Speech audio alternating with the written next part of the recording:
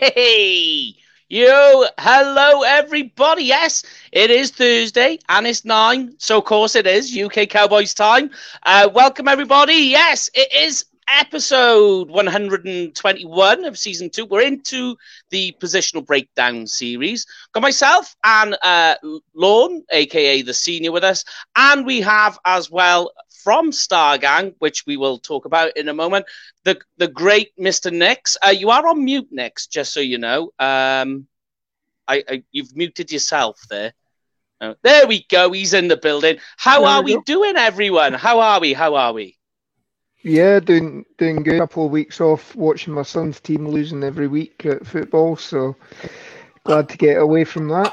And when you say your son's team, do you also mean the Scotland team as well?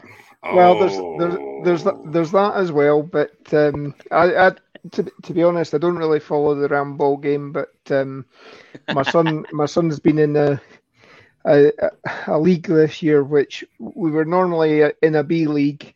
They amalgamated everybody because it all dropped out. A lot of teams dropped out, so they amalgamated us into one league. And I think the last couple of weeks we've been 6-0, 7-0, 8-0, 6-1, that sort of thing. So I'm glad the season's over and we're moving to a different league next year. So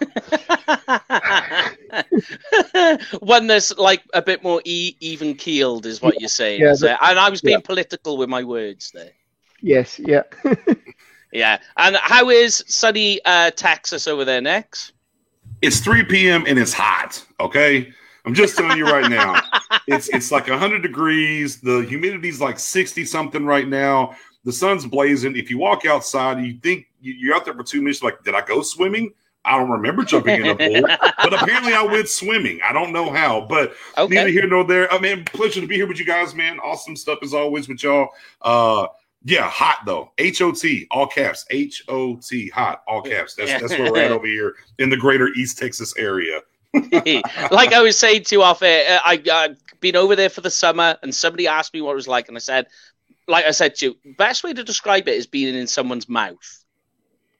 Fair enough. Yeah, just hot and wet. Yeah, I mean, it's definitely weird over here. There's no ifs, ands, or buts about it. I wish I could tell you. I mean, it's not the most appeasing thing to say, but you're not wrong. So I think you're okay when you're right. Yeah, it's trying to find a great way to describe it. But what we'll do is we'll get to Star Gang in a moment. We're just going to run into some news and updates that have popped up in the week.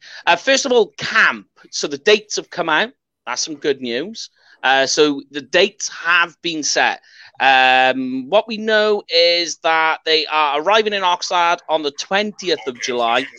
The first practice then starting on the 22nd of July.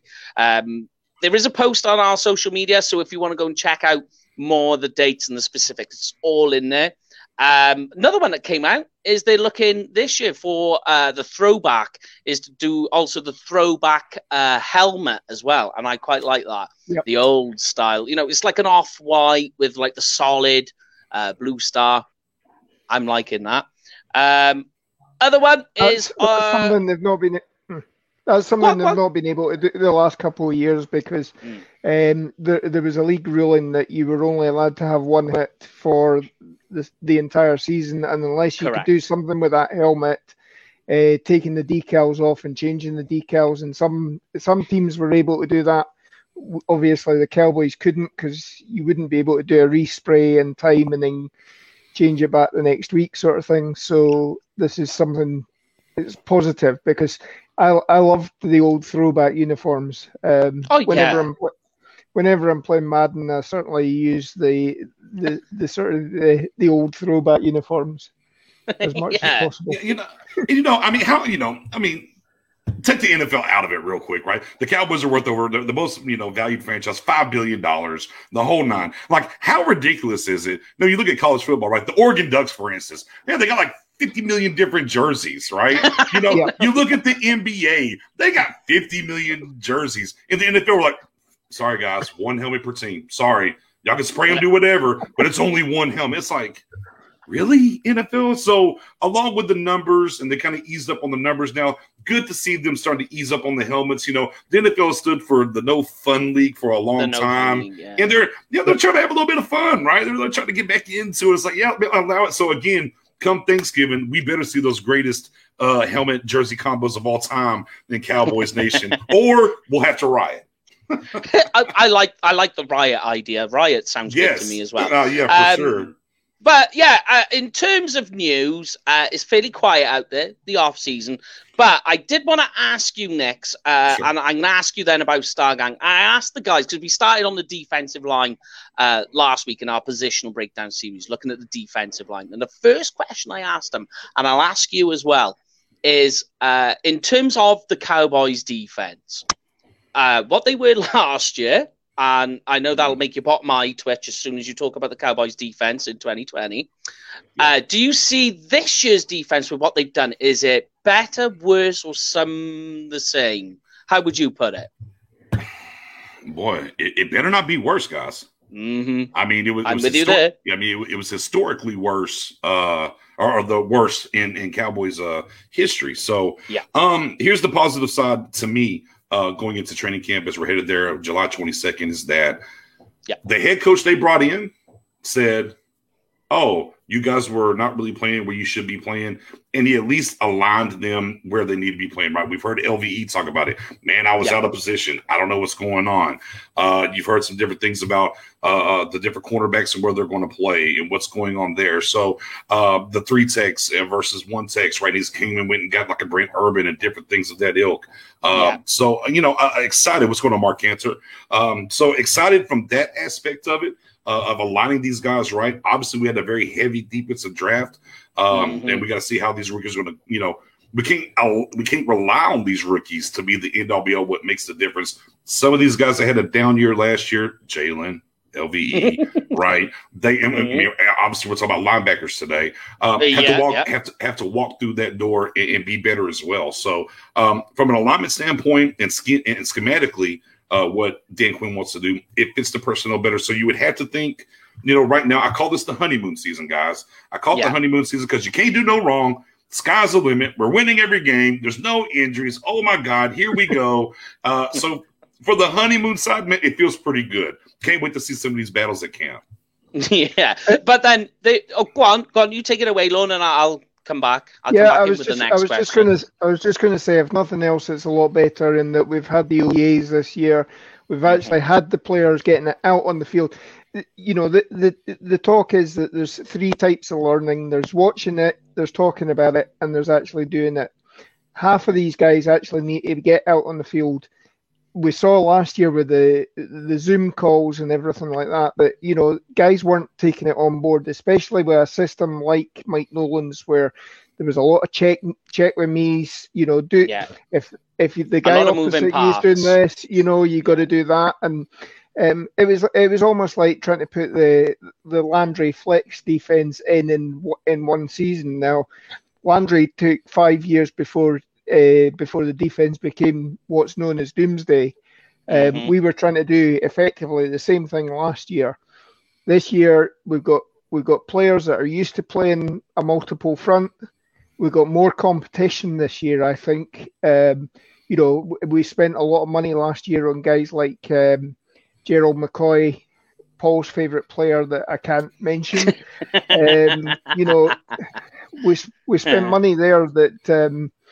realistically, yes, we've got cheaper guys this year, but the competition's there, and they're just looking for everybody that comes in is looking for a new system that they can flourish in. If they get the chance, and they've built on the OTAs, if they go into training camp, they have a good training camp. I don't see why this can't be a better defense. Yeah. And then the next question I asked is, because a lot of people, when you ask them that question, the first thing they say is, well, I don't know. Let's wait and see. I'd like to think so. I'd like to hope so. But the next question I always ask then is, are they better, though, with Dan Quinn steering the ship, should we say? That's my question to you, Nick. Yeah, no, I think For sure. And again, it just goes back to what I said previously. Schematically, this lines up. That's one. Two, he's already moved people in different positions that they feel like they should have been in all along. And maybe, and the thing that I didn't add that I'll add to this is number three. We heard a lot last year that the coaching staff last year wasn't really good teachers, right? And that kind of goes back to our guy talking about the Zoom calls, right? And, not really installing and getting it there where they needed to be, is that we've seen Dan Quinn in the trenches, take reps even. The guys are very excited about him. You hear the words players coach. So he's literally in there mixing it up, teaching them. I know for me, whenever I played, those were the coaches that I was endeared to, that wasn't scared to per se get their hand in the dirt with me and show me, not tell me how to do it, show me how to do it. Because not every player can pick it up by you just telling them. They need to see it, or hands-on, right? We saw him working with Osa, and he was grabbing Osa and showing him this rip and different things. So that's the biggest thing with Dan Quinn, I think, from the teaching side, and that's his hallmark. He started coaching in the front seven, right? He began as a defensive line coach. Right. As he ascended to where he is now. And that's pretty big for these guys, because you keep hearing it from different guys in the locker room on the defensive side when they're doing the interview, saying stuff like, well, yeah, he gets in there and mixes it up. Or, he showed me, take Basham, for instance. He's like, I thought I was good, but they've already showed me several different things I didn't understand about my game yet. A guy that we signed a free agency is going to be here for 2 years, God willing, with his 2-year deal. So, from that standpoint and the installation of what's going on, leaps and bounds ahead of where we were last year. Oh, yeah. And it's funny that this one came up because we did a post this week about guys that we think will be cut. Not that we want to, that we're afraid. I'll take that one if you'd like me to. One of the guys we put on it was Bradley and I, and for me, is the arm length. And look. Well, and it's not just arm length. We have to remember he's not this coaching staff's pick. He wasn't their pick. That too. And let's also remember, even with the guys that drafted him, and he was their guy last year, he got on the field on defense one snap for the whole year outside of special teams. So when you look at not only just the free agency, what they did, and then you look at what they did in the draft, he's battling. It's not to say that he will be cut. He's on the fringe. Make no mistake about it. He is on the fringe, Dave. Obviously we were built up, and you got to look at it like this too. Every guy we select is going to get built up. They haven't been on the field, different things like that. So, but when Bradley and I just comes to that, he's not this staff's guy. And you look at what they added, the numbers game tells you what it is. So at the end of the day, he's going to have to compete. Now, it's not to say that he will be cut, but guys, absolutely, he's on the. Yeah, I think Tristan Hill's another guy that definitely is on the fringe. I see where you go in. I can see where you go in there. Because if we're talking about length and not their guy, right? Who thought that Antoine Woods got cut, right? Because now we only got two, quote unquote, one techs, if you will, with the 6th-round pick from Big Bo from Kansas, right? Bohanna, and then you have Brett Urban that we signed in free agency. So everyone's like, oh, well, come on now. Woods is going to make it. No, he didn't make it. They got rid of him. And he doesn't fit the profile of Dan Quinn, and he's not Dan Quinn's guy. So Bradley Knob definitely is. The heat is hot for him. The seat is very hot for him. I'm totally. Tristan Hill. I think you did. We saw with Tristan Hill that what he can be. For only a short period because of the injury. But I do see, it's a small sample size, but you did get to see the flashes, the burst, the snap anticipation that was there. You've seen all of that, but it's whether he can come back and bounce back from an injury and solidify a spot. I agree with you there. But yes, linebackers, and why we got you on, Mr. Nix, because tell everybody, where did you play when you played the great game on the gridiron? On the old gridiron, I was I was two-way, tight end, defensive end / outside linebacker, and I started as D end and ended up playing a lot more outside linebacker than D end, and I was strong side, Sam, if you will, linebacker. So a lot of setting the edge, playing just a take on the outside of the tight end where the tight end goes. That's where I went. Setting the edge, forcing him maybe to block me one-on-one, get to the backfield if necessary, or at times, go cover the tight end as well. But strong side linebacker is my positions where I played on the old gridiron. Yeah, well, you're not going to like when we get to Jalen Smith my comments about strong side linebackers then. We'll see. Hold on now. Yeah. We'll see. I know. Mike. I know. Just so you know, whenever I say I still always love you, all right? So don't worry about that. Yeah, all right. It's always with love. But let's get into it then, guys. And I'm going to start you guys off with, I think, maybe the most electrifying pick for the Cowboys. And maybe, apart from CeeDee Lamb, what we've had in the last few years with Micah Parsons. Now, he kind of fell into our lap thanks to Denver and Carolina picking J.C. Horn and Patrick Surtain. Right. Because they were really the guys that we were going for. But he was the first-round pick. We made a trade with the Eagles as well. From Penn State. And we can say a lot about the linebackers from Penn State. 22 years of age. I gave this pick an A grade. My only issue with him, and we'll get to the numbers in a minute, I'll just get your initial thoughts on the picks, was that he sat out of the game for, Rona reasons. So I noticed it, and I don't know if you did, when we were watching the Senior Bowl, and we made this comment during the draft period, is that all the players who opted out for the season, they were lacking instincts, just like that edge to them. So it's a worry I've got with Micah Parsons, but I'll start with you next, and I'll come over to Lorne then. What do you make of the Micah Parsons pick in the first round? Right. I mean, obviously, wasn't the Cowboys as an organization what they wanted to do, right? They basically stared Denver in the eye and said, there's no way you'll pass on the quarterback, right, Justin Fields. You're going to take your quarterback, and we're going to get our guy.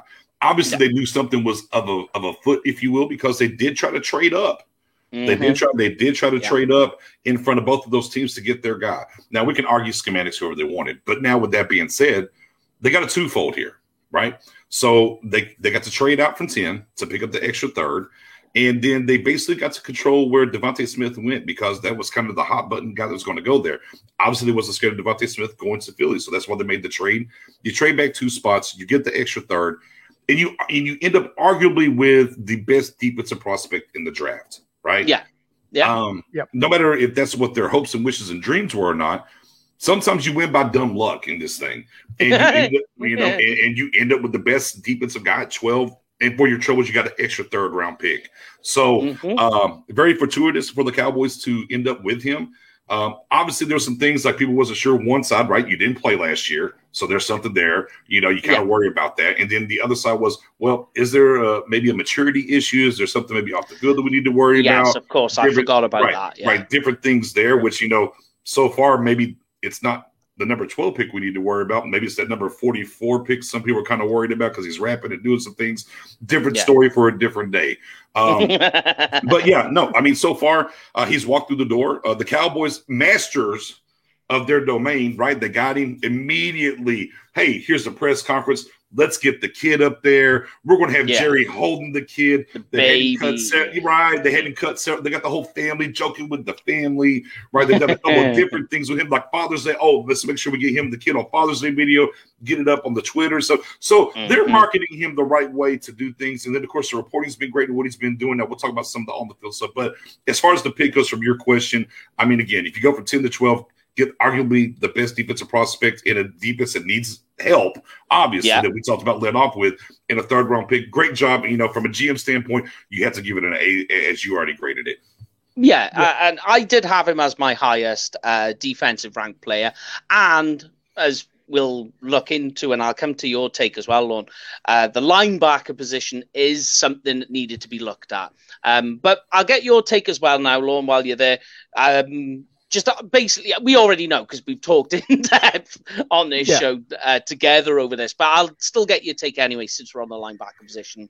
Just your grade and how you feel about it. Yeah, I think it's an A grade. I mean, obviously we were having the big discussion on the draft show that it was probably going to be Surtain, it was probably going to be J.C. Horn, whatever. Obviously, I think it's actually looking at Dan Quinn. Dan Quinn, his defense has always been about the front seven. The picks that he's normally spent on second players haven't been that high picks. I mean, look at Richard Sherman; he was a 5th rounder. The reason why the Legion of Boom worked is because you had the front seven were an absolute dominating force. Yeah. That you know, all you needed to do for a secondary was hold your guys up for 2-3 seconds, and make the quarterback pull that.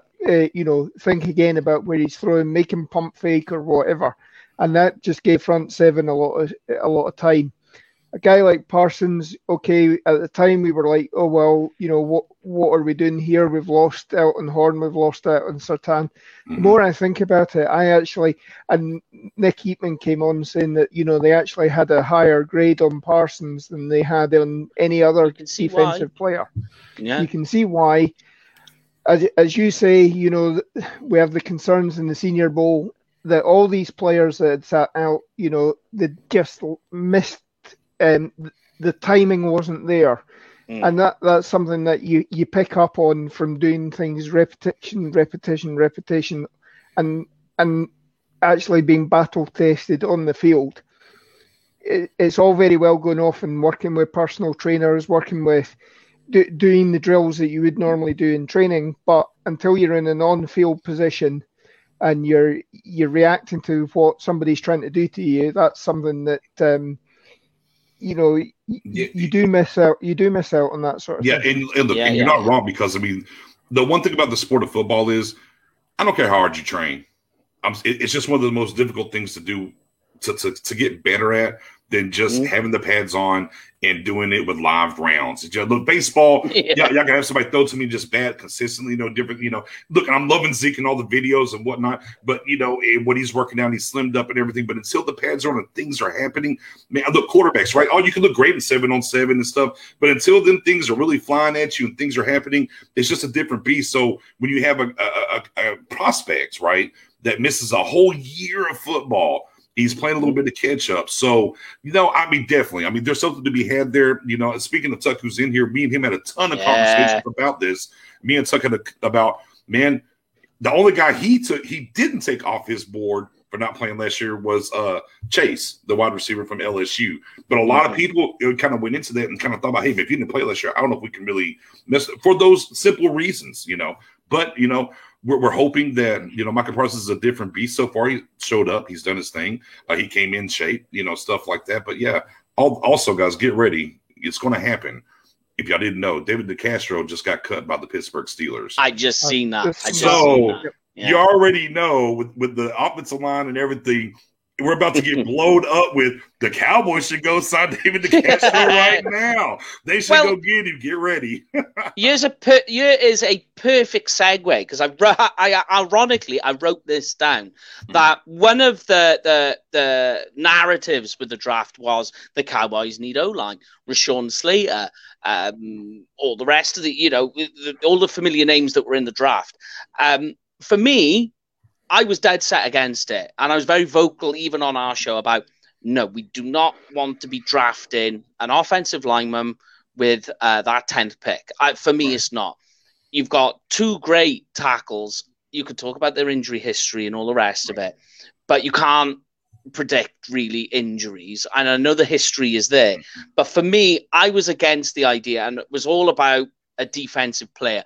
What was your feelings on it? And it's ironic that we were getting to the offensive line on that narrative. Were you dead set against the idea of an offensive lineman with that 10th pick next? I wasn't completely off of it, just because when you draft, sometimes you got to look at the future as well, right? Connor Williams, best season he's had, right, ever. But last year of his deal. Are you really going to sign him to come back in and do things? Do you need a younger swing tackle, depending on what's going to happen with Tyron Smith? And I think a lot of people get confused and think just because Tyron's been around for so long that he's about to be up out of here. Actually, if the neck surgery, which I'm happy that he finally had the surgery, I think that's a big key to why he's missed games. But if the neck surgery fixes that thing, he's young enough. He's younger than Zach Martin, guys. Okay, let me be clear. And so he has 4 or 5 years left in that body if the neck surgery fixes things. But I was like, here's the thing: if we would have took Slater, I wouldn't have been mad at it. Am I overexcited? No, but I wouldn't have been mad at it. I'm like, okay, I get it. It makes sense, right? Sometimes on Christmas, you don't get exactly what you want, but you get what you need, right? So, I wouldn't have been mad at it, obviously, depending on what was on the board. And once we got to that point at 12, right, it was basically him or Parsons. You know, I'm okay with the Parsons pick over Slater because the offensive line, I thought in the case that I made was if you were really thinking offensive tackle, there were guys in the second round that you could go get that I thought were really good. But I wouldn't have been just overly upset about it either. So, I mean, I was good to go, but hey, I like how it fell and what happened. Yeah. I mean, because like the thing that I looked at, I went through his statistics. Now his height, weight, speed ratio is off the charts. It's right in the top left-hand corner. Spoke about this before. I'll have to put that chart up for some people who don't understand it. But just to put it on there, he's 6'3", 244 pounds, and he run a 4.36.40. Yeah. That's in the 99th percentile. And remember, he was a 5-star running back. Yeah. Right? He was a running back going to college. So that's where that speed with that size comes into play for him. He's not your prototypical, I came in as a linebacker recruit. He was a big-time running back recruit headed to Penn State. Yep. And ironically, we've got a cornerback that played wide receiver. So you see the opposite ends and how that all works. His 10-yard split, which for me, I always say for defensive linemen and linebackers, you know, the 10-yard split is most important because that's the burst. 159. That is insane speed. Anything below 1.6, I'm happy. Goosebumps, yeah. Talk this foot. Go ahead, Mike. Talk that football porn to me. Let's go. Give it keep giving it to you. All right, then. Is broad jump 126? That's 90th percentile. And then you say, okay, but what's he like agility-wise? Is 3-cone 696?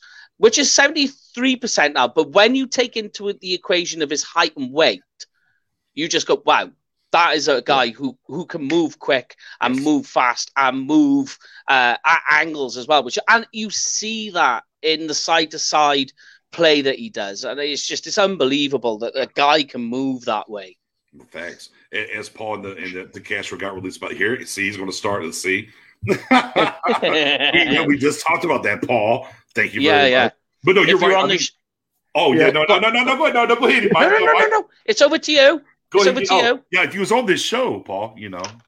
Yeah. Neither here nor he there. Would know. Yeah, you would know. But neither here nor there. But you're not wrong. You know, and we had the little blurb about our swing tackle trade, right? And basically Micah Parsons put him in the mixer and almost hurt his knee because he juked inside, came back outside, had him fall back, and then all of a sudden you had Dan Quinn said, "Oh." And then you had D-Law say, "Oh, you got moves like that, Rook? Well, come over here. Let me show you some more." Right? So, again, you know, for Parsons, and like they've talked about putting him at the Mike linebacker position and whatnot, maybe be our Bobby Wagner Jr. from Seattle. However, for the first year, if you got to, just use him as a defensive weapon. Hey, man, you want to stack him and D-Law on the same side? You can't double team both of them. Do what you got to do to apply that pressure and move him around and let him be a weapon. And that's the greatest thing, you know, I think about him coming in right now with the lay of the land of what we do have in the linebacker room and that front seven is, hey, Neil, you know, LVE, you know, all these guys, health provided. Man, you can kind of play with this guy a little bit and let him just go use all that great athletic ability you just talked about, Mike, and just allow him to make plays. Now, I get it. Yeah. A lot of your draft analysts and some of these experts say, well, you just don't draft the off-ball linebacker block. Man, I'd bring me players. Okay, I'm not going to get too caught up in that. You know, when you don't get this off-ball guy this high or you don't get a running back. Man, if that guy makes sense for your team, then you go get him. And obviously at 12, it made sense for us. And man, going back to what you thought about and how we thought about Dan Quinn, the idea of moving him around so early on, right? I mean, we're in shells. We're doing 7-on-7 stuff. We're not in the training camp, but the idea they're actually already playing and seeing what he can do as a playmaker, they're open to the idea, which again goes back to this defense should be better when you insert that kind of talent into this linebacker core. Yeah, and I think with the multi-front schemes that we're going to be using, you can line them up.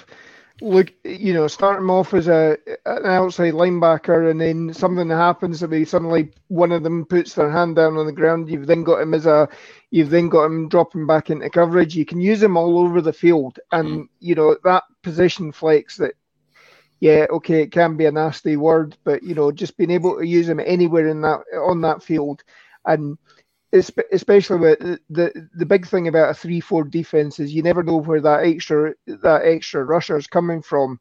You know, if you line them up in the middle, you blitz them up the B gap. Line him on the outside, you have him coming around the tackle, the end, whatever. You know, that just gives another level of uncertainty for the offense, you know, when they're trying to analyze who's coming on the blitz. Yeah. And just so you know, he holds a Penn State record for most tackles as a freshman.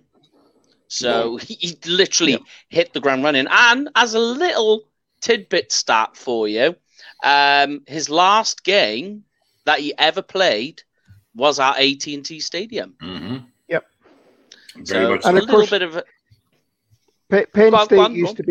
Penn State used to be known as linebacker U back in the days of Bobby Paterno.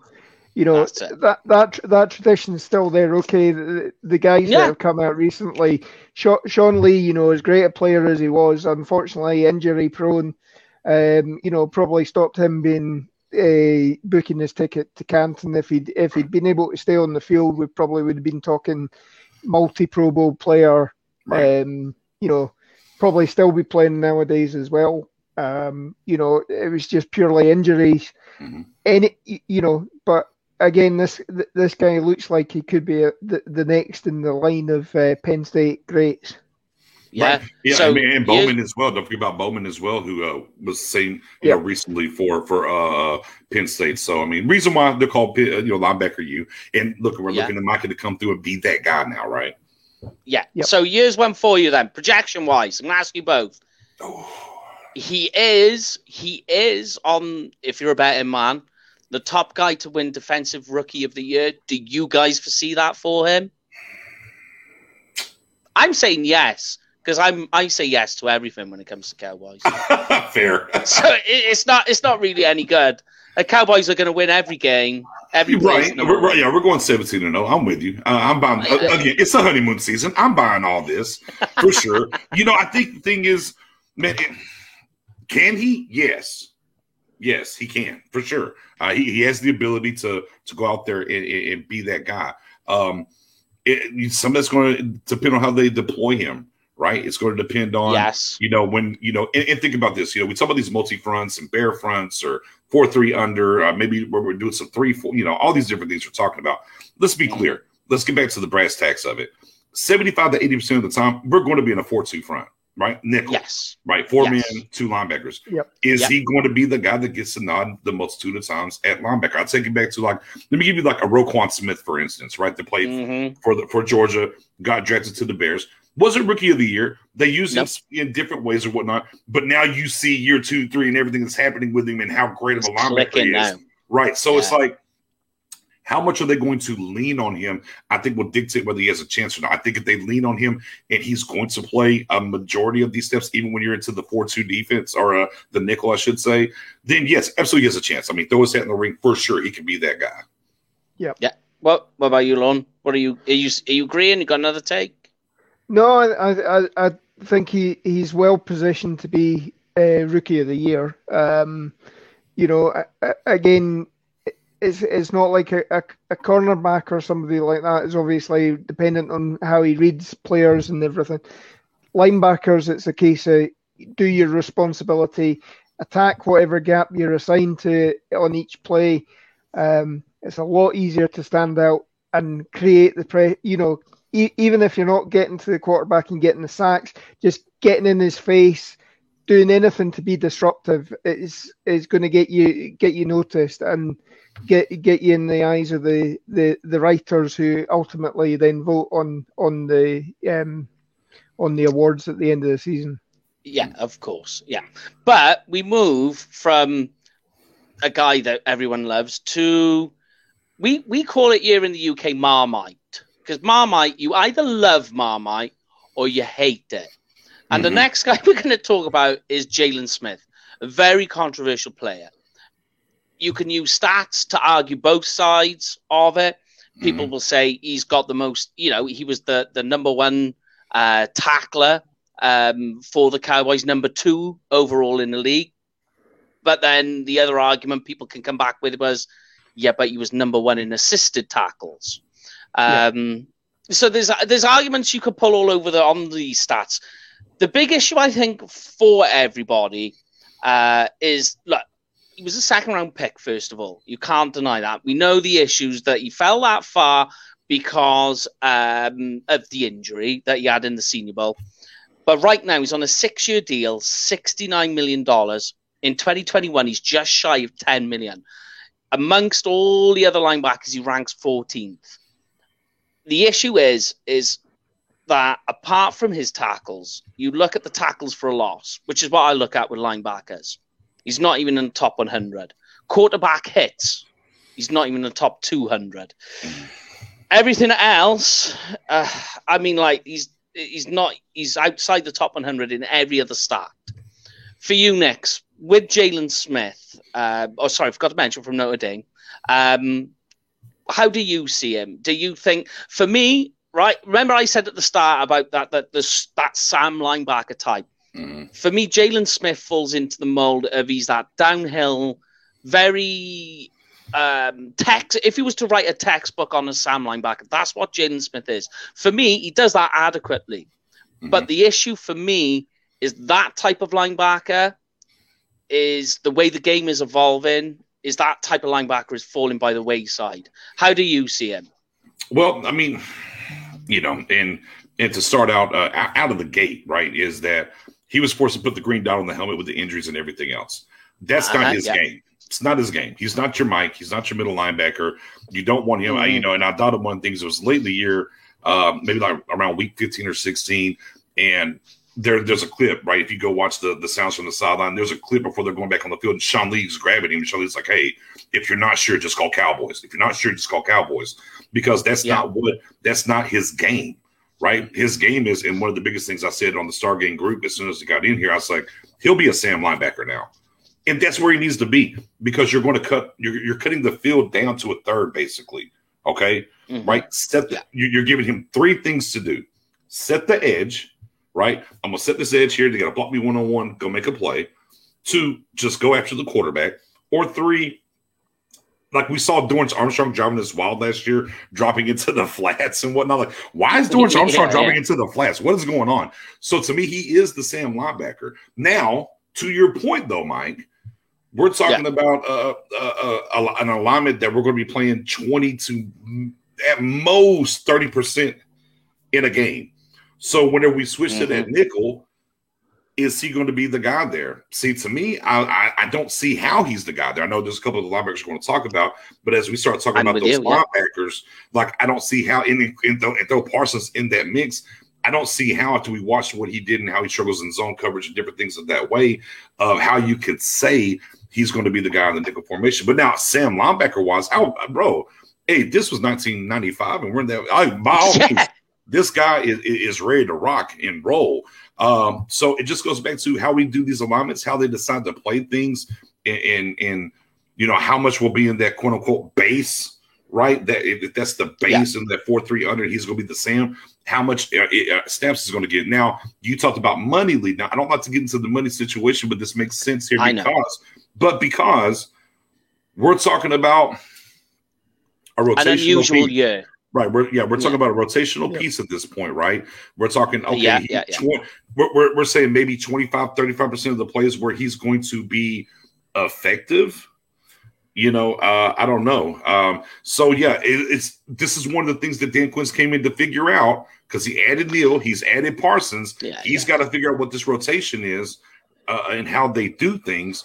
But he is the Sam, and that's where he should be, where he is currently. He can't be the Mike because he's not. Again, he doesn't need to be calling the plays. Even if you put him, and who's to say? Like, I'm not saying you got to make the middle linebacker your guy that's calling the plays, right?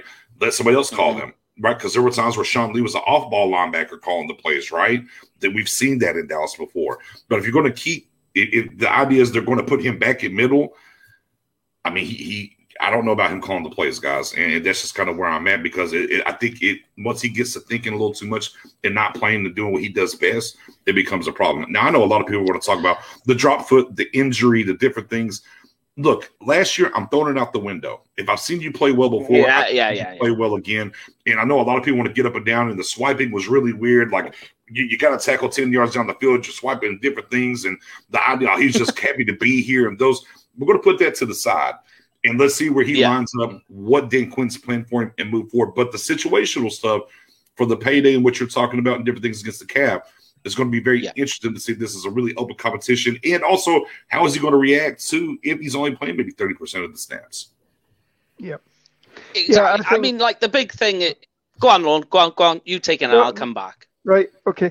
No, I mean, I think as Nex has said there, you got to throw last year out the window because, he'd obviously the last year of Rod Marinelli's scheme, he was close to Pro Bowl consideration. Then game one last year, Leighton Vander Esch goes down with his broken collarbone. He's suddenly going from playing the will linebacker to having to come in and start at the middle linebacker, calling the plays, everything like that. We saw what the defensive line was like last year. That certain people again couldn't do anything. They were basically standing up and standing there and not occupying the guy for the periods of time. Linebackers have to be able to float the ball. If the offensive line are getting to the second level straight away within a wee cursory handoff to your defensive lineman, and then you're off to the second level and taking the linebackers out.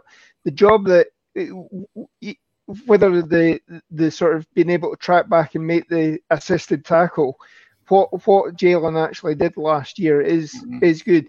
And then as the season went on and there was more pressure about this being a historically bad defense, again, I'm sort of talking about the scene in the Replacements where they talk about quicksand. One thing goes wrong, you put pressure on yourself. And obviously, Paul has that clip that you see Jalen comes in, he aims up into one gap, and then all of a sudden he's peeling out. The running back's coming in through the gap that Jalen should have been there. There's obviously something Jalen saw on that made him suddenly double guess himself. You saw last year as well with Leighton, the quarterback draw that Lamar Jackson did. Obviously we had Leighton saying, I should have done this. Something instinctively made me go and do this, and last year was a shit show, to be honest. I mean, Lauren, I think Lauren, they were all playing hero ball, is what we call it. Right? Yeah. They were trying to make every single play instead of trusting the scheme, trusting the system, and that goes back to they didn't get it installed right. They didn't trust Nolan and whatnot, and they were just trying to do it on their own, and they were playing hero ball. And when you play hero ball, you're just going to get into trouble. I mean, those are just facts. That's why, to me, like we'll talk about, we had the tackles, but then the Cowboys, they didn't touch the running back 3 yard, blah, blah, all this stuff. I'm like, man, I get it. Like, you don't want to say there's a throwaway season. Like, I don't believe in throwaway games and stuff.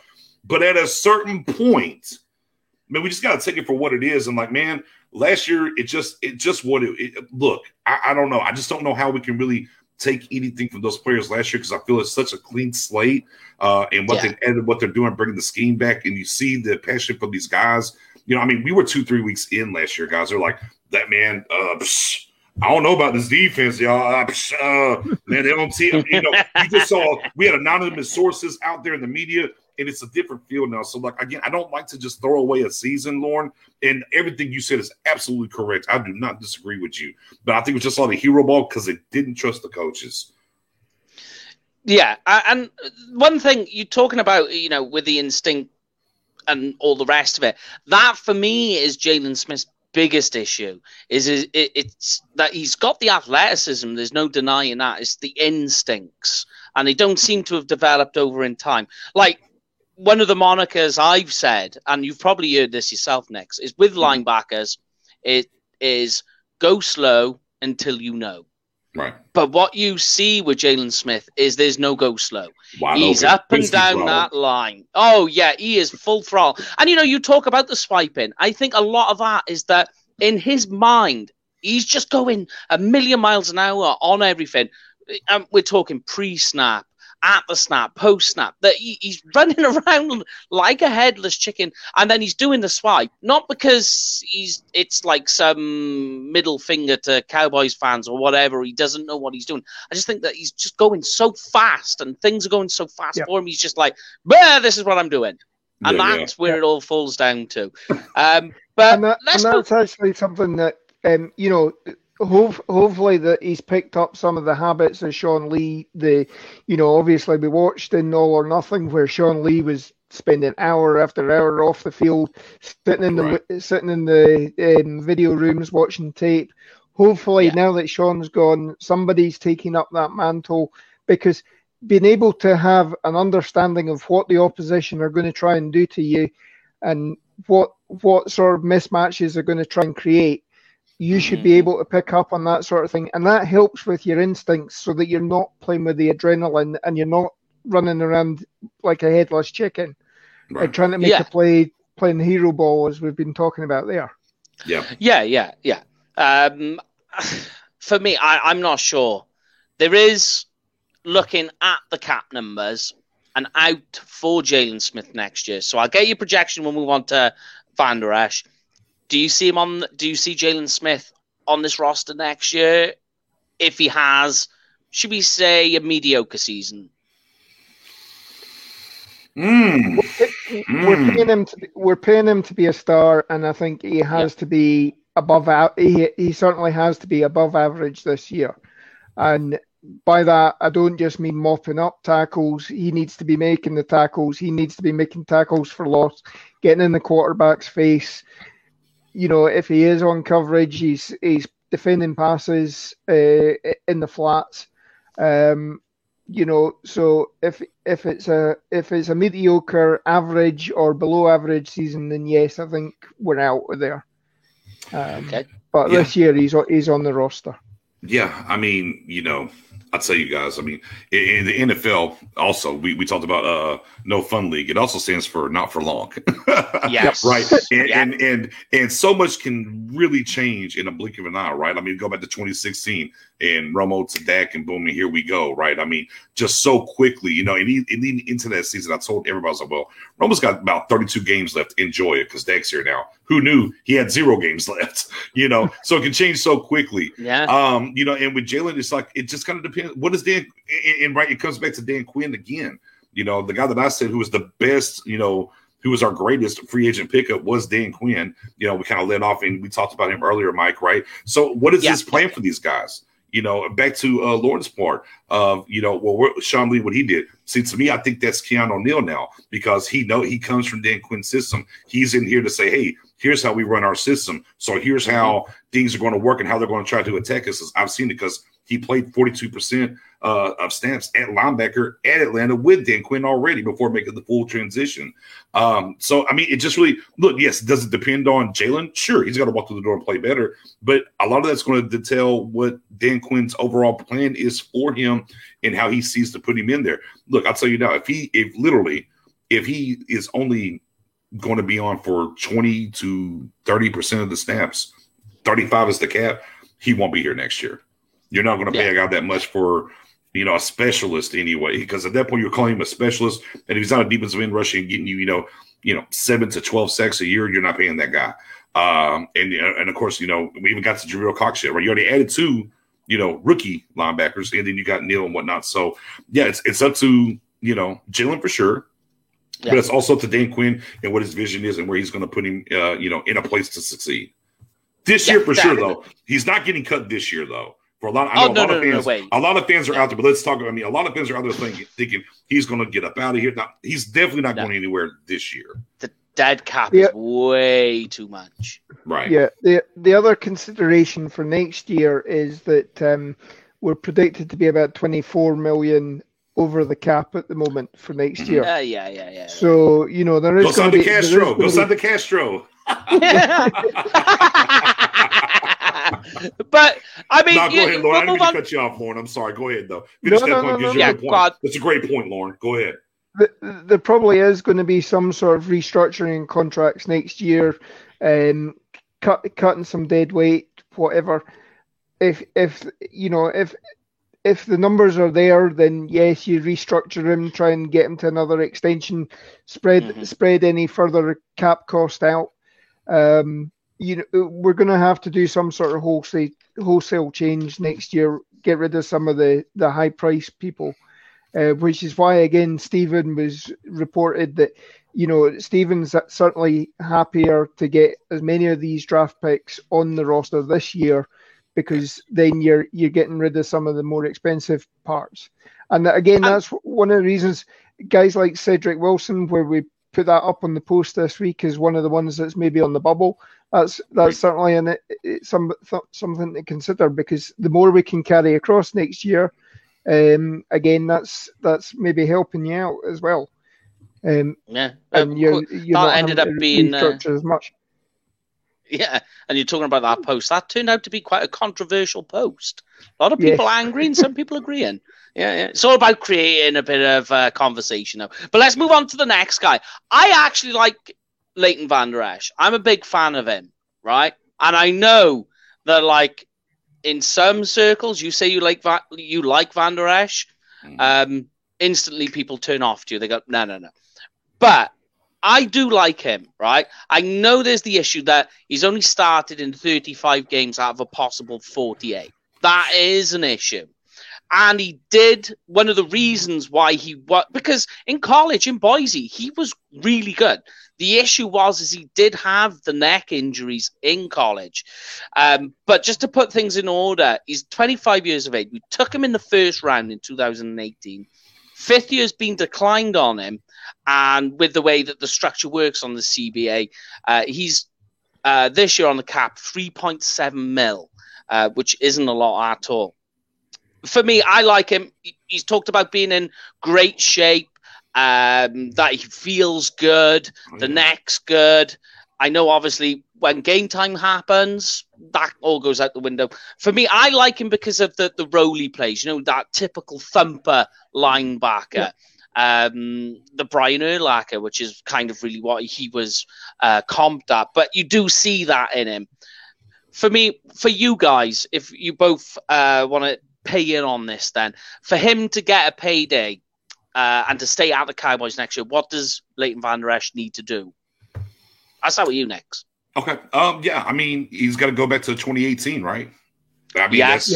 Best year. I mean, he has to go back to 2018 and be that guy. Now, part of that is, they put him back at, the will, right? Let's look now. And you say, well, Nick, what does that mean? He's back to the will. Well, what it means is, in that base, is he's not lined up over the tight end. He's allowed to kind of free flow, run, from a physical standpoint, not to say that, football's physical, but from a physical standpoint, it's not the most physical demanding position of linebacker. So he's able to flow and run and go make plays, which back to the Brian Urlacher point, he is quick, he is fast, he can make tackles. Those things can happen. And he's been verbal about that. He's been very, very verbal early on at the OTAs and mini camps. Like, I've been out of position for 2 years. I don't know why they put me in middle, basically. He's like, I feel like I'm getting back to myself now, to the other side of I'm the best shape ever. But they all say this. And look, and you got to, right? Yep. That's fine. You got to say that. But the one thing I will say, the neck issue, and we did have the neck issue in 19. And now the Cowboys kind of, it's a stinger. It's not a stinger. It was a neck issue. He had to have surgery. Now, last year, broken collarbone, those things happen. I'm not really going to go out of my way to be like, he's Sean Lee 2.0. Yeah, I'm not going to go that far. It's not a soft tissue injury. Yes, there you go. Exactly. All right, so you had a neck issue. You got it corrected. You broke a bone. So it's not like, my hammy's hurt.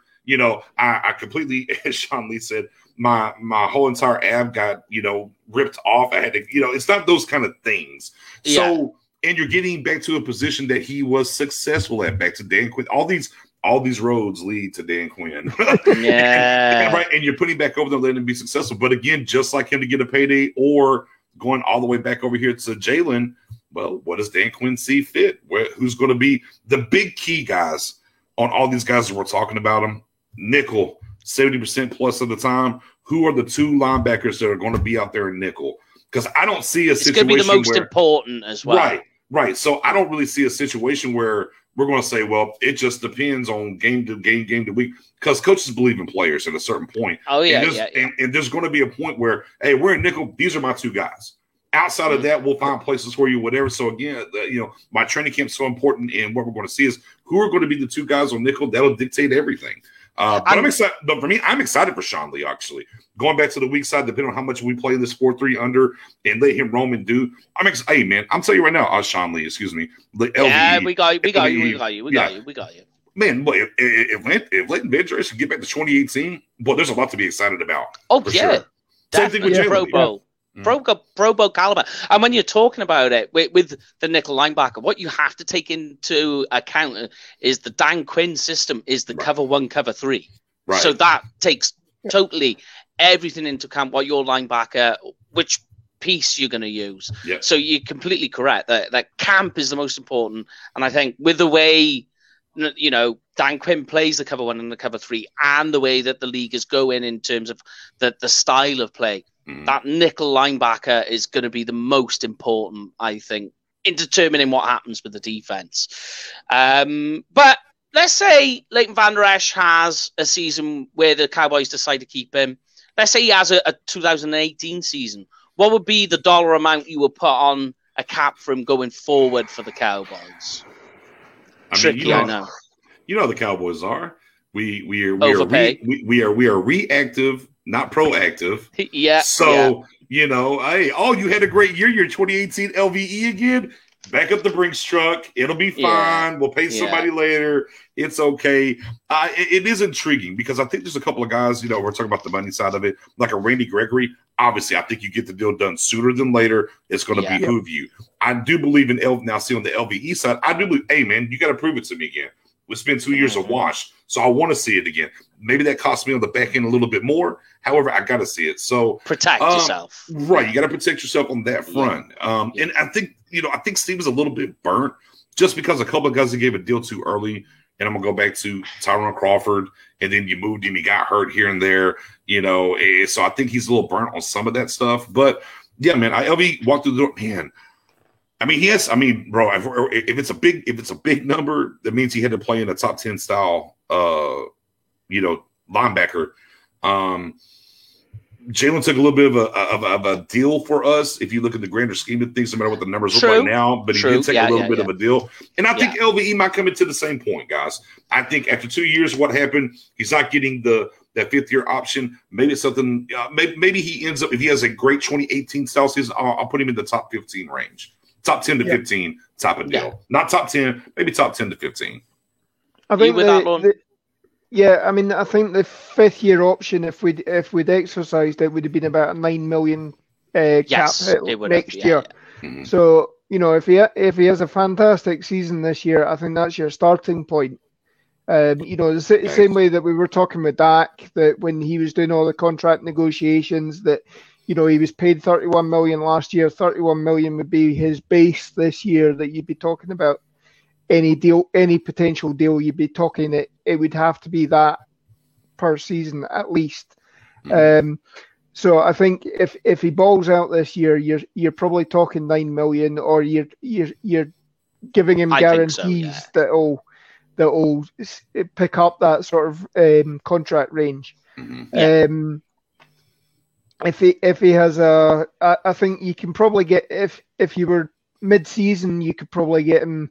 And the trajectory is that he's going to match that. That's when you maybe start talking to him, try and get the deal done then, rather than letting him hit the open market. Because as soon as he's hit the open market, that's it. I mean, you're competing with anybody else. Maybe, believe it or not, he might end up getting $15 million a year if it's a fantastic season. Because the guy's athletic testing, and we'll move on to the next two guys. Yeah. Just to give you his athletic testing, it's like phenomenal. You just, all I'm saying is I don't need to go through the numbers. They're all in the 95s, 96, 97s, 95. The worst with his bench rep, which was in the 36th percentile, but everything else is in like the 90th percentile. And to have a play like that just goes to show you the base level of the player that you're playing with. It is literally down to the neck. But let's move to the next two guys. I'm going to lump them together. That is Francis Bernard, Luke Gifford. So Francis Bernard from Utah, undrafted free agent last year. $780K on the cap. Luke Gifford, undrafted free agent from the Cornhuskers, Nebraska. this is his contract, both on contract years. He's 850 on a K. There is 18 tackles between them, 6 solo. That's between them both. Any of them pay your keeper? Just keep it simple for these pair. Any of them pay your keeping going forward? I mean, the special knowing teams, what you've got on the back end of that roster. I mean, obviously, these guys are really good special team guys. I mean, Francis Bernard coveted as a great cover linebacker. All right. Luke Gifford, who, obviously is his rookie year, had some flashes in training camp and obviously in some preseason games. And then he's just been injured. I mean, I'm thinking if I'm a betting man, you're not keeping both. That might be the battle on who stays to be on, who wants to play special teams the most. For me, I'll give the nod to Francis Bernard. That's why I would go. Yeah. Both of these guys are sort of lumped in that they're supposed to be instinctive, but in terms of the actual speed that they have on the field, they're lacking the speed. So they really need to be following that go slow until you know mantra. Yes, it's working. Right. Yep.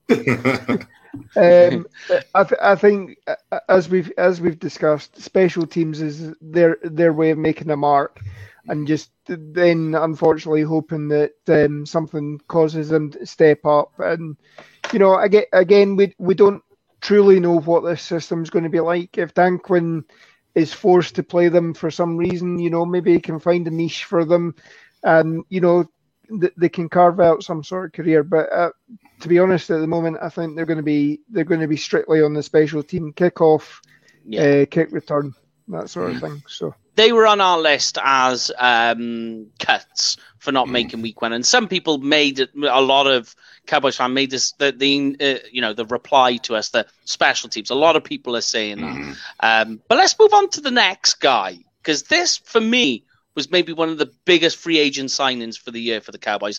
It's linebacker, not safety, Keanu Neal, 25 years of age. He was actually a first-round pick in 2016 from Florida, playing for Atlanta. $2 million on the cap this year. Did have some nasty Achilles injuries, I believe it was, in 2018 and 19. Last year, believe it or not, for Atlanta, was his pinnacle year. He had his best year for his career last year. One thing I always say about Keanu Neal, because people say I'm not so sure.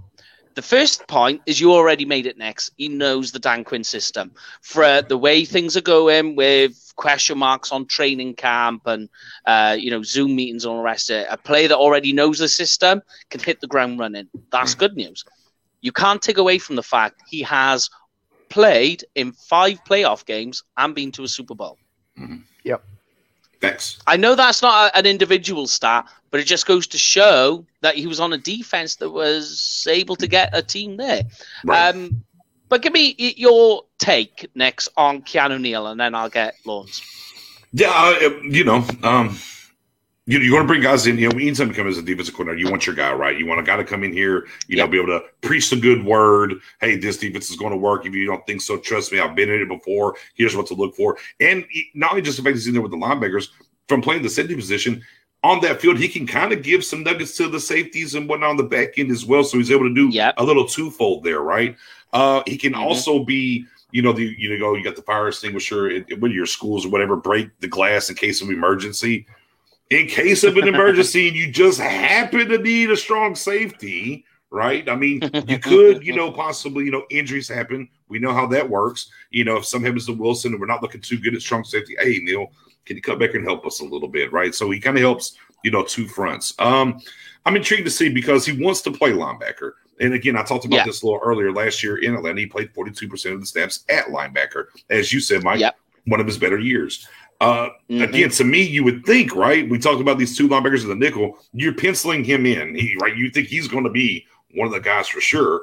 But the money doesn't dictate that though either. We'll wait and see how that plays out. I'm with you though. I'm super excited. A guy, again, playoff experience, as you said, Super Bowl. You can't buy that. That's something that you get, and you can spread that to the rest of the guys. He wants, and he said it, verbatim, his quote. I want to be in the mix and hit people. He's like, safety got too boring. He said, safety got too boring sometimes. I want to be in the mix and hit people and help this run. And again, I think it's another thing that Dan Quinn has done, because from the very beginning of the outset once we got Dan Quinn in, I was like, okay, he's a D-line coach, right? So front seven is his forte. This run defense was so horrible last year, right? We gave up 155 yards per game, 31st in the league. So I wasn't sure how he was going to go about it. More secondary, more front. To me, I was like, I thought if we was going to get big free agents, it was going to be in the front seven. Now, maybe not the biggest of free agents. Neil's big free agent. He's front seven, though, right? And most of the guys that we did go out here and sign, the Bashams, the Urbans, are front seven. He is throwing everything at the wall. So no. And you look at the draft picks. Yeah. We're going to fix this front seven, and Neil's a part of that process. So I'm excited to see, we're not ignoring it. That sometimes it kind of happens in off seasons, right? We don't really attack what needs to be fixed. It looks like Dan Quinn is doing that. Neil's a part of that puzzle to be that mouthpiece on the field. You're going to actually, Neil to me was one of the guys I kind of wish they would have given a 2-year deal. I know to give it to Basham as well, but Neil, I thought at 25, I was like, man, can we not get a 2-year deal right now? What's nice and maybe a smidge cheaper, but Neil with his youth wants to get that proven deal, go out there and maybe cash in. So I understand that, but super excited for Neil, what he can do. And again, it creates competition. So the LVEs and the Jennings we talked about, hey, you can't just rest on your laurels and you've been signed or you got the 5th-year option. It wasn't, hey, Neil's here to compete and you better stand. Now here's Micah Parsons we talked about. We'll get to Cox here in a second. You got to compete for a spot. And whenever you do that, as the old saying goes, man, iron sharpens iron, and we should get better play overall from our linebacker position. But I'm excited about Neil, man. I'm with you. Urban's my biggest guy that I like signing, but, man, Neil's right there, man. Yeah, funnily enough, ironically, we talked quite in depth about Basham last week because we put him in with the D-line guys. Yeah, for sure. You could put him as a linebacker if you wanted to go down that road. Yeah, depending on the setup. Absolutely. He came from the Jets. He did some standing up. Yeah, the Leo position, right? Exactly. That we talk about a ton with Dan Quinn, because Dan Quinn's is 4-3 under, 4-6. But he has a lot of 3-4 principles with the defense line, with the different gaps that they take and different things. So, yeah, I mean, you'll see, for instance, Basham will slide inside to a 3-tech sometimes. Or better yet, a Chauncey that we drafted from Iowa plays that 5-tech position, right? You'll see him slide inside too as a 3-tech. You used to see that with Bennett for them up there in Seattle. So the multiple fronts is what's really curious in how they're going to play this thing out. Yep. And as you guys, what's your take then on Keanu Neal? Well, as you guys have discussed, obviously he's played safety. He's spent a bit of time playing linebacker in Dan Quinn's system. So he will be a coach on the field. Make sure guys are lined up in position, what they should be keying. Just a little comment here or there or what have you, take a step to the left, take a half step to the right. Mm-hmm. Get the guys in position. He can control things on the field better. My concern is obviously having him up near the line of scrimmage as a linebacker, and he's aiming to come into camp at 215 pounds, trying to take on an offensive lineman coming out to a second level to run block. That's going to be difficult for him. He is traditionally he's been a thumper. Yeah. He's a thumper in the same way that Donovan Wilson is. Now, equally, that can sometimes end up that you're sitting in the blue tent, undergoing concussion protocols, especially if you're going up against a big beefy guy. Right. Although I will say, though, I do believe, and man, excuse for the article that I forgot that I read it from. I've heard he's beefed up to about 230 now. Nice. I heard he's around 232, 235. I think he's beefed up some. I forgot where. I think it was LScowboys.com. I'm not quite sure. Obviously, we'll see that. But I have heard he has added some weight to play the linebacker position. He's somewhere in that 230 to 235. But you're absolutely right. That 212, 220, I think that's where the NFL is headed. I think the NFL is headed to that linebacker-wise to a certain extent with the coverage abilities and what's happening. But, maybe a little too soon for them. But I do think he has beefed up a little bit, though. But I'm with you. You look at the guys like Dion White and Dion Jones, etc. They are the younger, lighter guys that are able to excel in pass coverage, and that's probably what we're trying to do with Keanu Neal as well. Yeah, definitely. But let's move on to the next guy, and really in terms of the starting guys. As soon as you put this. You mention this name to any Dallas Cowboys fan, they instantly light up with a great big smile. Some people complain about the Nahshon Wright pick. I've got an article coming out on that. We're just waiting for the defensive back position because, believe me, you'll be happy about what's going on there. Jabril Cox. Right. So here it is. From North Dakota State / LSU. Taken in the 4th round. Now, on my board, I went back and checked. He was actually ranked my 31st player. Okay. So he was nearly practically a first-round pick. Yeah. Because the guy is, honestly, he's totally insane. 23 years of age. Not to forget, he helped take NDSU to an FCS championship and won it. So he won it. He then decides, this league is a bit below me. I'm going to go to the next level. Goes to LSU, SEC, bear in mind, and he ends up absolutely. He was probably on a bad LSU team, one of the best players on that roster. So much so, and we put the stat up this week, he actually recorded the lowest quarterback rating against than any other linebacker in the SEC. He had I think he allowed a quarterback rating of, what was it? I think it was 57, wasn't it? Something like that. It was the lowest in the SEC. That's how great this guy is. For you guys, outlook, role, position, what do you see for Jabril Cox? Start with you, Nix, because I love talking about this guy. Okay. Yeah, I mean, and he's sparked up a lot of different ideas about what to do with him. You know, another stat too, I think he was targeted 41 times, ended up with like 4 interceptions, 5 or 6 batted balls. I mean, just different things like the ball. He's kind of magnetized to the ball for a linebacker, right? Yeah. So, you know, for me, I call him Weapon X. This is what I call him. And he's the most intriguing guy. I think as we talked about all these guys, I think as we talk about all these guys, right? And it's just like, to me, it's like, well, and I had him, you had him a little higher than me. I had him as a mid to late 2nd rounder, but still, nonetheless, great. I mean, value-wise, great pick. You know, tackling's a little bit of an issue. Tackling's a little bit of an issue with him now. He's not the best tackler. That is true, yeah. But, you know, from the coverage standpoint for a linebacker, I mean, we're talking about 6'4", right? The length, you know, the speed, all the things that Dan Quinn's trying to really just inject into the veins of this defense. He brings it. You know, that your normal outlook would be, hey, man, he's going to chill this year, spot duty in case of injuries, special teams guy, go on from there. But you just can't ignore what he can help you with. See, to me, he's another one of those guys, the future of the position of linebacker with his ability to cover. Yes. And the way it evolving. Right. To me, you got to find a way in spot packages or whatever to get him in there, whether it's a quote unquote a big nickel where we're going to add add a quote unquote, well, he's not a safety, but you know what? Oh, they got this tight end that's going to line up in the slot. Well, maybe we can put him over there, let him plug and chug a little bit, right? Or, you know, maybe we see some of the 3-3, you know, a little bit of the 3-3 front, right? 3 defensive linemen, 3 linebackers, right? Yeah. And now you plug in Cox as that 3rd linebacker to help you with that coverage in those passing situations. But for me, I think his talent is too much to just say, hey, this is your red shirt year. You'll be on the team. You're going to be special teams. Again, Weapon X is what I call him. And I think we have to find a way to get him as a weapon. I almost look at him like a jack of maybe all trades. I got to work on the tackling. You know, Tom, you think of the Honey Badger, right? And he's a safety. Way to look at it. Right. He's a safety. Yeah. Man, he's all over the field, though. He's in the slide. Yeah. He's blitzing off the edge, you know, in the box, deep. He's kind of that. So I kind of look at Jabril Cox to a certain extent of he's kind of that way, a Swiss Army knife, if you will, at the linebacker position. And I think, and Dan Quinn's creative, I think there's ways they can do things to get him involved, and I think it behooves us.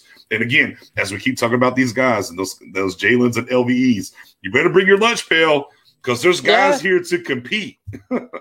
And like you say, the way the position is moving and evolving, the linebacker is moving away from the Jalen Smith type and more towards the Jabril Cox type. Right. For me, I'm totally with you that he's going to be that big nickelback, like maybe perhaps like some teams have got that tight end killer role. Yep. And that's how I Jones see year them. one, like Byron Jones year one. Yeah, he was kind of the safety, but boy, when we had linebackers, he was in the tight ends, he was in the box. He was just trying to eliminate those guys. And I mean, he's taller and longer than Byron is even. So I'm excited to see what Dan Quinn comes up with. But they got to come up with their role. He's one of the guys for sure. I'm like, this guy needs some type of role, and I hope they follow through and walk through with that, with what he can do. Yeah.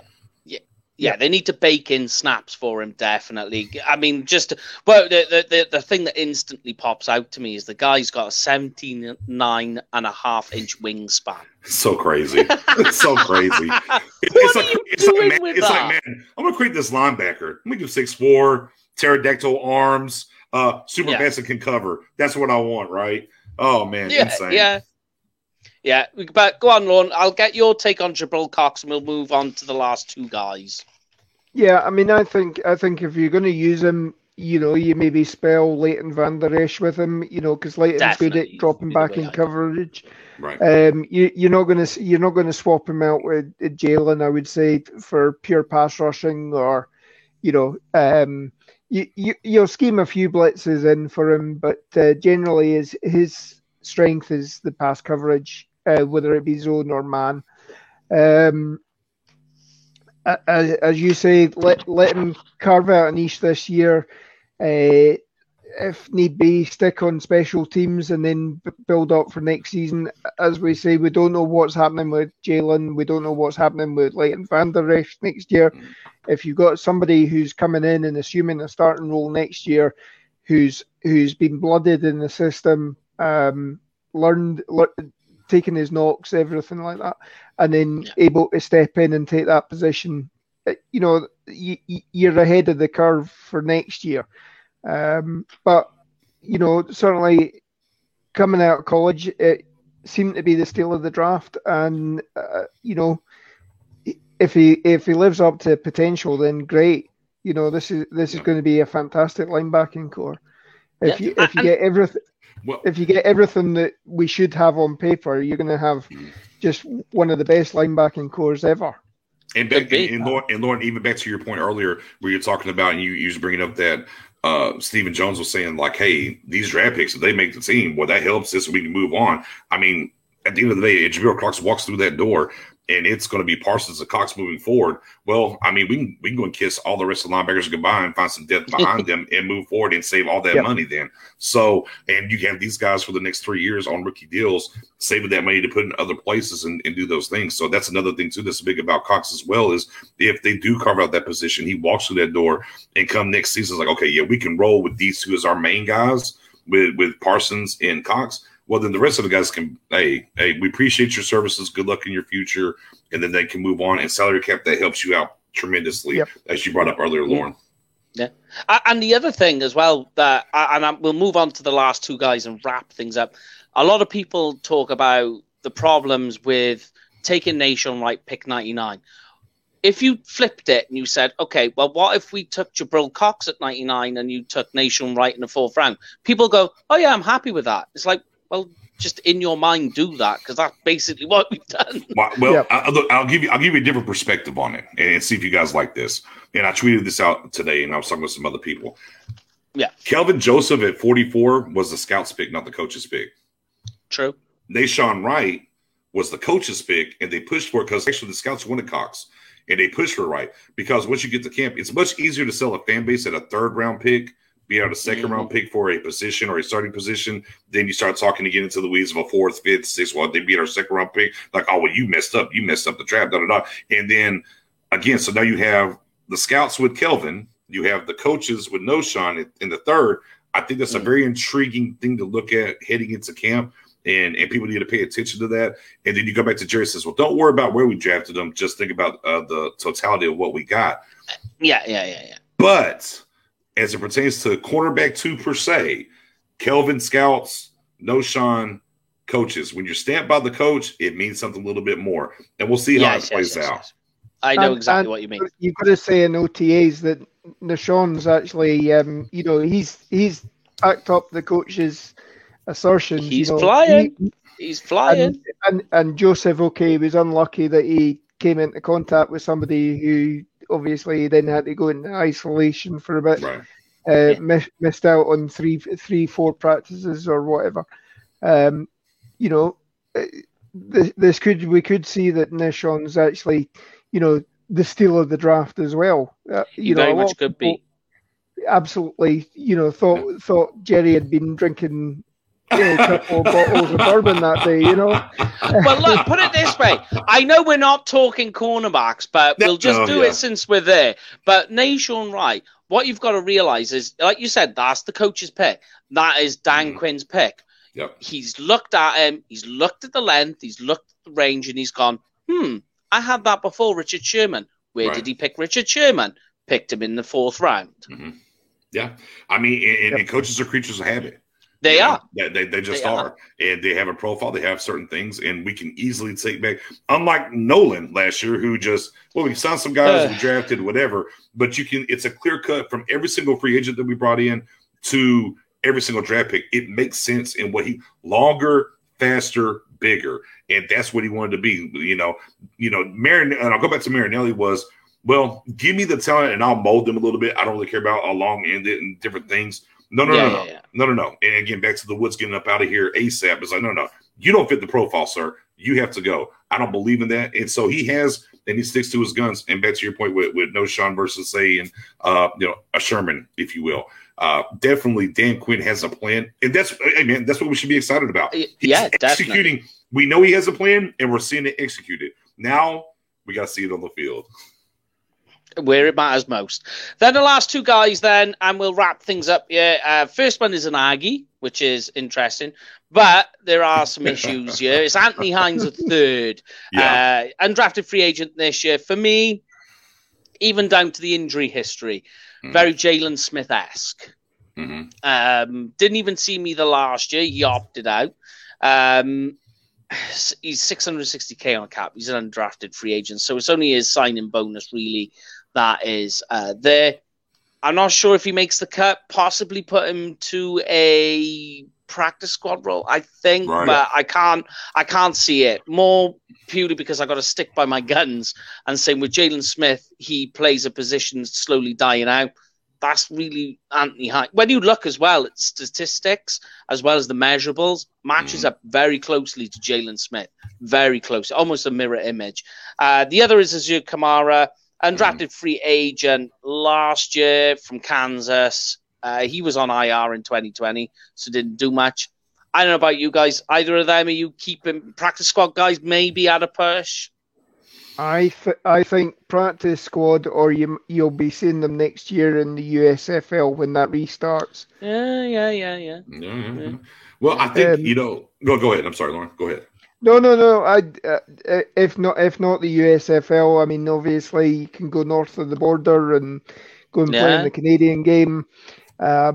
Refine your technique up there. There's a guy on the Eagles roster, a guy called Alex Singleton. Now I'm a Calgary Stampeders fan for the CFL, and I mean he was your Sean Lee type linebacker. Very instinctive, knew where everything is.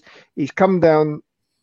Initially was a backup for the Eagles, and now he's coming in. Last year, he was leading tackler for the Eagles last year, and this year he's predicted to be, he's going to be the leader of that defense and leader of the linebacking corps. So, a lot of people poo-poo some of these leagues like the USFL, but it's if nothing else, it's honing your skills. It's getting more tape. Somebody's going to take you, and somebody can see the benefits of you. And it's probably better than if you're sitting in a practice squad and you're great, you're training with the team. Nobody's going to be watching video of what you're doing on a Monday, Tuesday, Wednesday. It's what you can do on game day. So, yeah.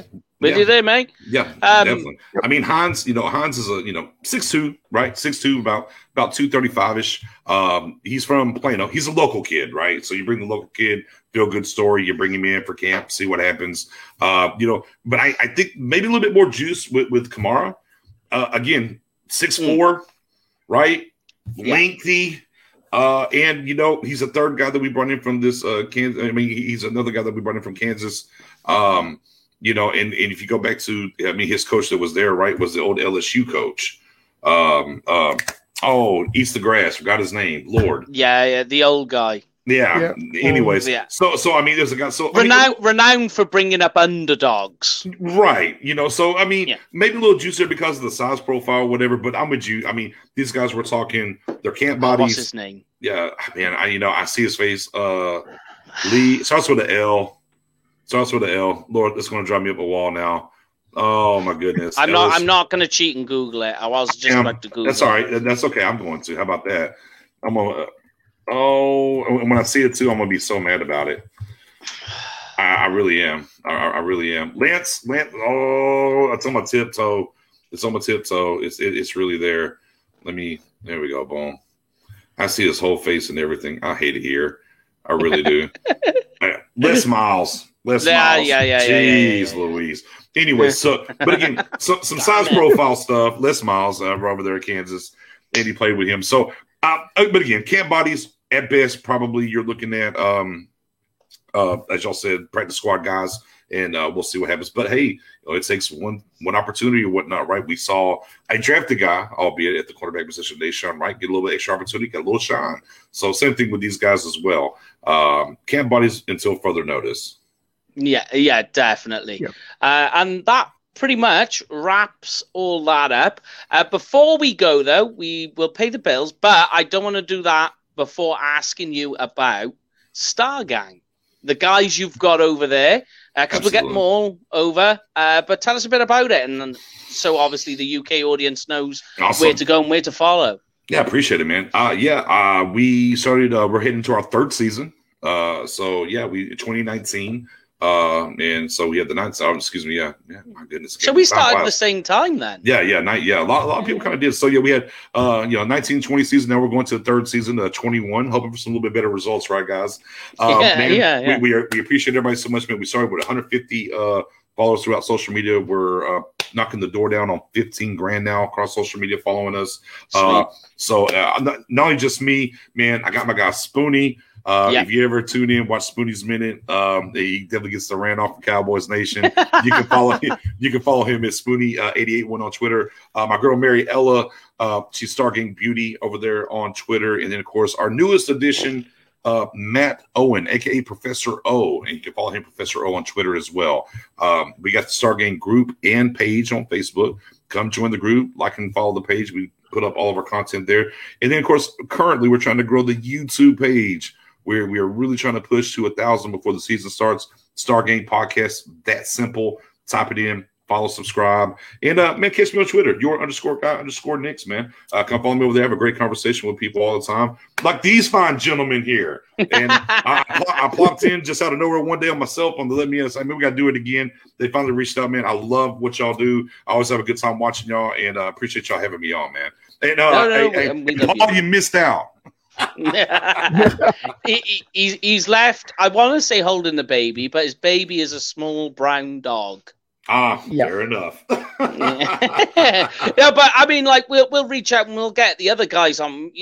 Absolutely. Do the cross mogenation, whatever you want to call it, flow. We'll definitely do it. So everyone in the UK gets to know and see all of you. We like we say, we through draft day we spoke to you guys and all the rest of it. We had Tuck on as well. Tuck flew in and out as the night was going on. But thank you very much for joining us. And before we go, make sure, guys, if you are going to a game this year, you book it through Cowboys Experience for their game day tickets, packages, and stadium tours, and of course their tailgate parties. And if you do go to book with Cowboys Experience, use the booking code UK Cowboys because, Lorne, what happens? You A, won't be a clown, and B, you get free stuff. What's wrong with free? The best things in life are free. Free 99. But yes, that is the linebacker core, guys, on the positional breakdown series. Getting a little bit closer to camp and then a little bit closer to some real football. One question. I want to ask y'all one question before we get out of here. Go on, man. Go on. Real quick. Who's your surprise cut after camp? I know I'm putting you on the spot. Surprise cut. Who's the surprise cut for camp? You can go with none. You can go with zero. No. No. My surprise cut will be because people will say, it's all about the special teams. So it's a little bit of a cop-out. Okay. My surprise cut will be Noah Brown. Okay. Lauren, you got a surprise cut? I'm going to say Cedric Wilson's gone. The $2 million on the cap this year, as I say, anything that we can carry across next season in dead end free money mitigates anything that we've got in the cap charge next year. $2 million is a hefty charge on the cap this year. Yeah. Anything that we can save anywhere, and you've got guys like Fehoko. He's going to take one of their. Where certainly he's going to either take Noah Brown's or he's going to take Wilson's job. Yeah. So, what's yours then? Next, what's yours? Come on, we get yours as well. Oh yeah, fair enough. I'm gonna go out on a limb a little bit, and I'm gonna follow the money train a little bit. I know it's a. They always say follow the money. I'm gonna follow the money, and I get it. We're hearing about him now and whatnot. We haven't really added nothing to the position. But I think if things play out a particular way in camp, I think Anthony Brown gets cut. I can see that. Cornerback. Yep. I can see it. Saves you $4 million. I know the guy penciled it in at cornerback 2 right now. I'm still not buying the hype. I'm not buying the hype. I think they're waiting for people to walk through, and you basically signed. And again, if we're following the contracts, right? They basically signed Jordan Lewis to the same contract as Brown. Why would you keep him? You can save $4 million. We'll see though. Brown's my guy. That's who I'm rolling with. Yeah, I know. My issue is I'm just so worried about the corners. Like you just start off with week 1 and look at what. You're going to turn around and you're going to say you got Brady with Mike Evans, Algie, and Godwin. I'm throwing Gronk as well. Yeah, that your corners that we know that we've got right now. That's what they're facing week 1. Yeah, and you're just like, yep. And let me ask you this: Brown being on the squad or not, does it make you feel any better? No. Exactly. There you go. Just $4 million. There you go. Yeah. It just the only thing is the veteran. Veteran. But in terms of talent wise, no. Right. So I'm following the money. We'll see. Yeah. Look at the 81 secondary where we had Michael Downs and Everson Wall starting. Part of the Thurman's Thieves, and the one stat, the 1980 to 1985, the Cowboys had something like 134 interceptions. You go from Wade Phillips all the way through to end of last year, and we're not even close to that. We're about 127. So in a passing league now. In a passing league, I was just about to say that. Crazy stuff. All right, I'm sorry to hold you. I'd like to throw that out to see. No, it's fine. Think, so appreciate that. I'll see what y'all thought. We're here to talk, man. We're here to talk. But we'll get you on again, man. We'll definitely get you on again. There's plenty of Cowboys football to be had. But for this week, that is us. So from Lorne and Nix, we'll see you all again next week, guys. Peace. Yep. Have a good one, guys.